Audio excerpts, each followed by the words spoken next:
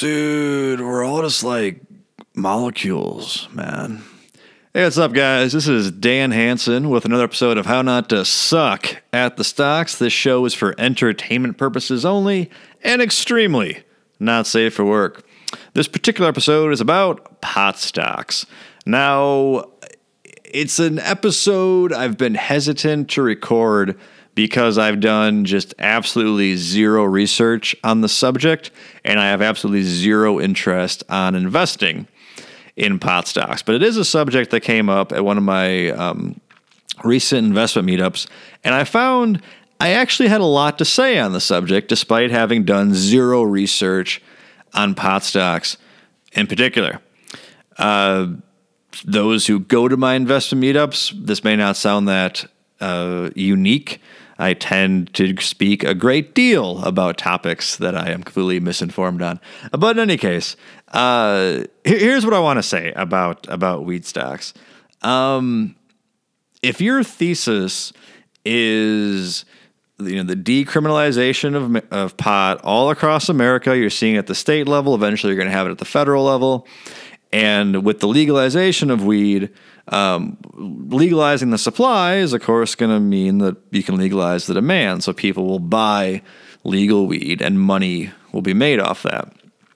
An industry will be born. That's fine. That's fair. And I agree with you. The problem is when you're investing in a primordial industry, it's not good enough to just be correct about the direction of the industry.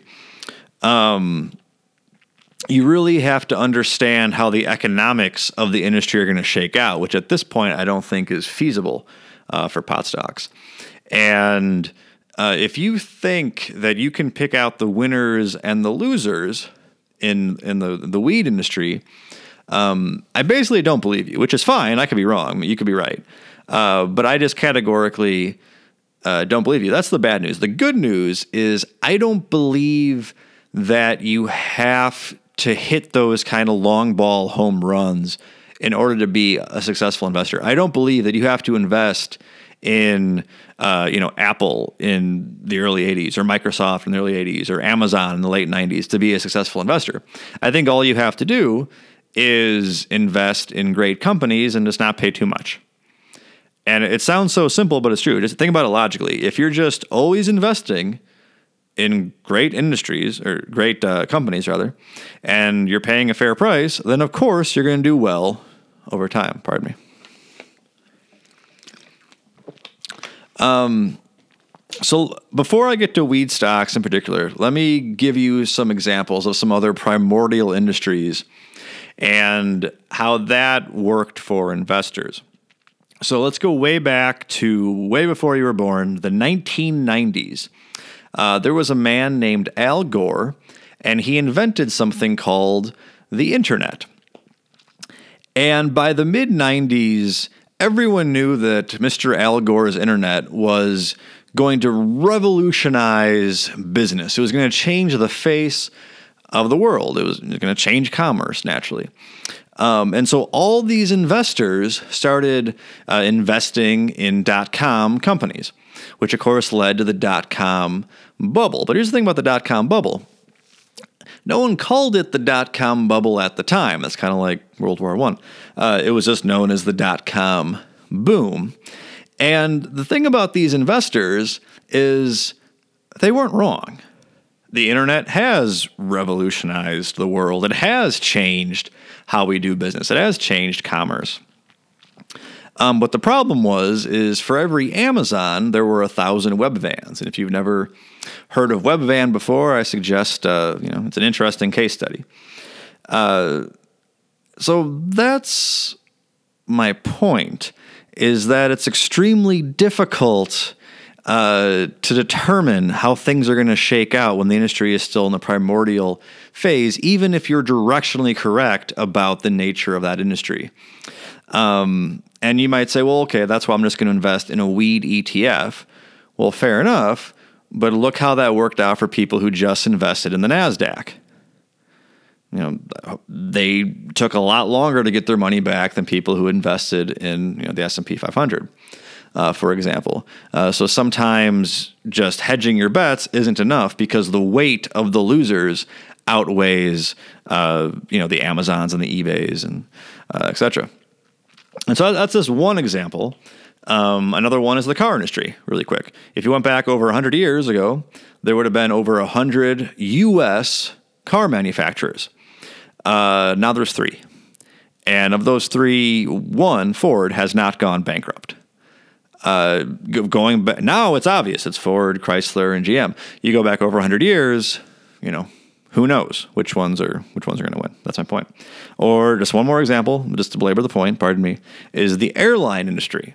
Warren Buffett has said that if there was a capitalist, a Kitty Hawk, he would have shot down the Wright brothers because the airline industry in aggregate has been a massive boondoggle. I believe boondoggle is the correct word. Boondoggle has a negative connotation, right? It doesn't sound like it'd be a positive thing. Maybe it would be. Hey, you want to go boondoggle? In any case, so it's cost investors nothing but money over time. It's been a windfall for you as a member of the human race. But if for an investor in the airline industry, it's been nothing but headaches, been nothing but trouble. Okay, so now that I've belabored the dangers of investing, and just keep in mind, there's 2 cars in every garage. Mr. Ford's dream has been realized. Airplanes, I grew up in Elk Grove. They take off and they set down all day, every day. So you could have been directionally correct about the auto industry, airline industry, and internet, and it still may not have made it a successful investment. So about weed stocks in particular, I believe it's going to be an industry where the economics are heavily shaped by government regulation, which right there I would just stop. You read Ford's 10K and you would swear government is their main competitor because it is mentioned on every single page of the 10K. I have a feeling it's going to be similar with weed. But the big issue is we don't even know how it's going to be regulated. Is it going to be a dispensary type situation where you need your license and you go down to I've never done it. I don't know, but you just go down to the local dispensary and you buy weed from there. Is it going to be more like cigarettes where you can go to the mobile gas station on the corner and boom, there it is. Right next to Marlboro Reds is Marlboro Greens or Marlboro J. And if that is the case, then that would be a huge windfall, to use that term again, for the tobacco industry because they're jet set, ready to go. They have, the planting and the cultivation and the packaging and the distribution all set for distributing weed. They're all ready to go. And one thing I know about cigarette smokers is they also tend to be extremely loyal to a brand, and a disproportionate amount of weed smokers also smoke cigarettes. I guess you could reverse it and say a disproportionate amount of cigarette smokers also smoke weed. But yeah, so I could see them packaging it together. So the aforementioned Marlboro Red with a Marlboro Green or Marlboro Menthol with Marlboro Green is probably more likely. But in any case, and so that could give them a huge advantage if that's the way it shakes out. But that's the issue. I have no idea how it would shake out. Maybe it shakes out where it's more economical if you just grow your own, or your crazy uncle grows his own, or whatever. It's more of a mom pa type craft beer type of situation where people don't want. It's like, oh, dude, keep the corporation out of getting high, and we just want to buy from, locally grown, locally sourced weed. It's like a. It's like a locally grown, and it's better for you because vitamins and stuff, and all that bullshit where it's free range soap that your girlfriend spends $7 a bar on. So in any case, it's impossible for me to determine the economics of the weed industry because the regulations haven't even come out yet. You see, and so you're asking me to. No one's asking me. It's a straw man here. You're asking me to invest in an industry where I couldn't possibly begin to fathom the economics. And if you do not understand the economics of the industry, then you just should not be investing in that industry. So I'd just say slow your roll. Like, we get it. You think weed stocks are gonna, you think weed is gonna be legalized. It doesn't necessarily mean you can make money off that. And I see it time and time again. There's like the cool investments that you always see kids want to get into, where it's like, I want to invest like my dad, but I want to like be cool about it, like with cryptocurrency and like weed stocks and esports, which by the name, there's no fucking thing as an esport. It's called a video game. It's not a sport. Okay. If the leading champion of your esport is like 300 fucking pounds and it's all fat, then he is not an athlete. Okay, it is not a sport. But in any case, esports. So anyway, you can be directionally right about an industry, but still have it be a losing investment overall, like we've seen with the internet, like we've seen with autos, like we've seen with the airline. And even if you do an ETF, that might not help you, like with the airline industry, where there's just like more losses than profits in aggregate. And like I mentioned at the top of the show, I don't believe that you have to hit these home runs, these 20 baggers, these 50 baggers, to do well over time. I think you can just be a sensible investor who, finds great companies selling at a reasonable price and just putting your chips down when you see it. Just and not being a pussy, just, there's a great quote by Charlie Munger where he just says, "Rare is the life laden with opportunity. And when opportunity comes along, you can't just sit there like a little mouse. You just have to seize it. You have to just grab the bull by the horns." Or as Peto would say, grab the flower by the thorns. This has been Dan Hansen with another episode of How Not to Suck at the Stocks. A quick sneak preview.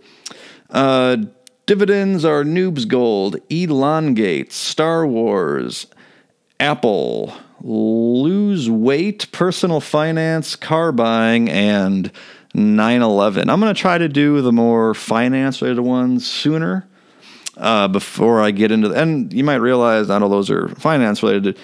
This show should have never been called How Not to Suck at the Stocks. It should have been called Half-Assed Analysis from the beginning, but it's too late to change my I don't want to confuse my fives of Twitter followers. You can follow me at HansenAsset.com. And if you want to come to one of those aforementioned investment meetups, they're in Schaumburg, Illinois. You can find them on meetup.com. It's Value Investing Roundtable - Northwest Suburbs. I'm, of course, Dan Hansen.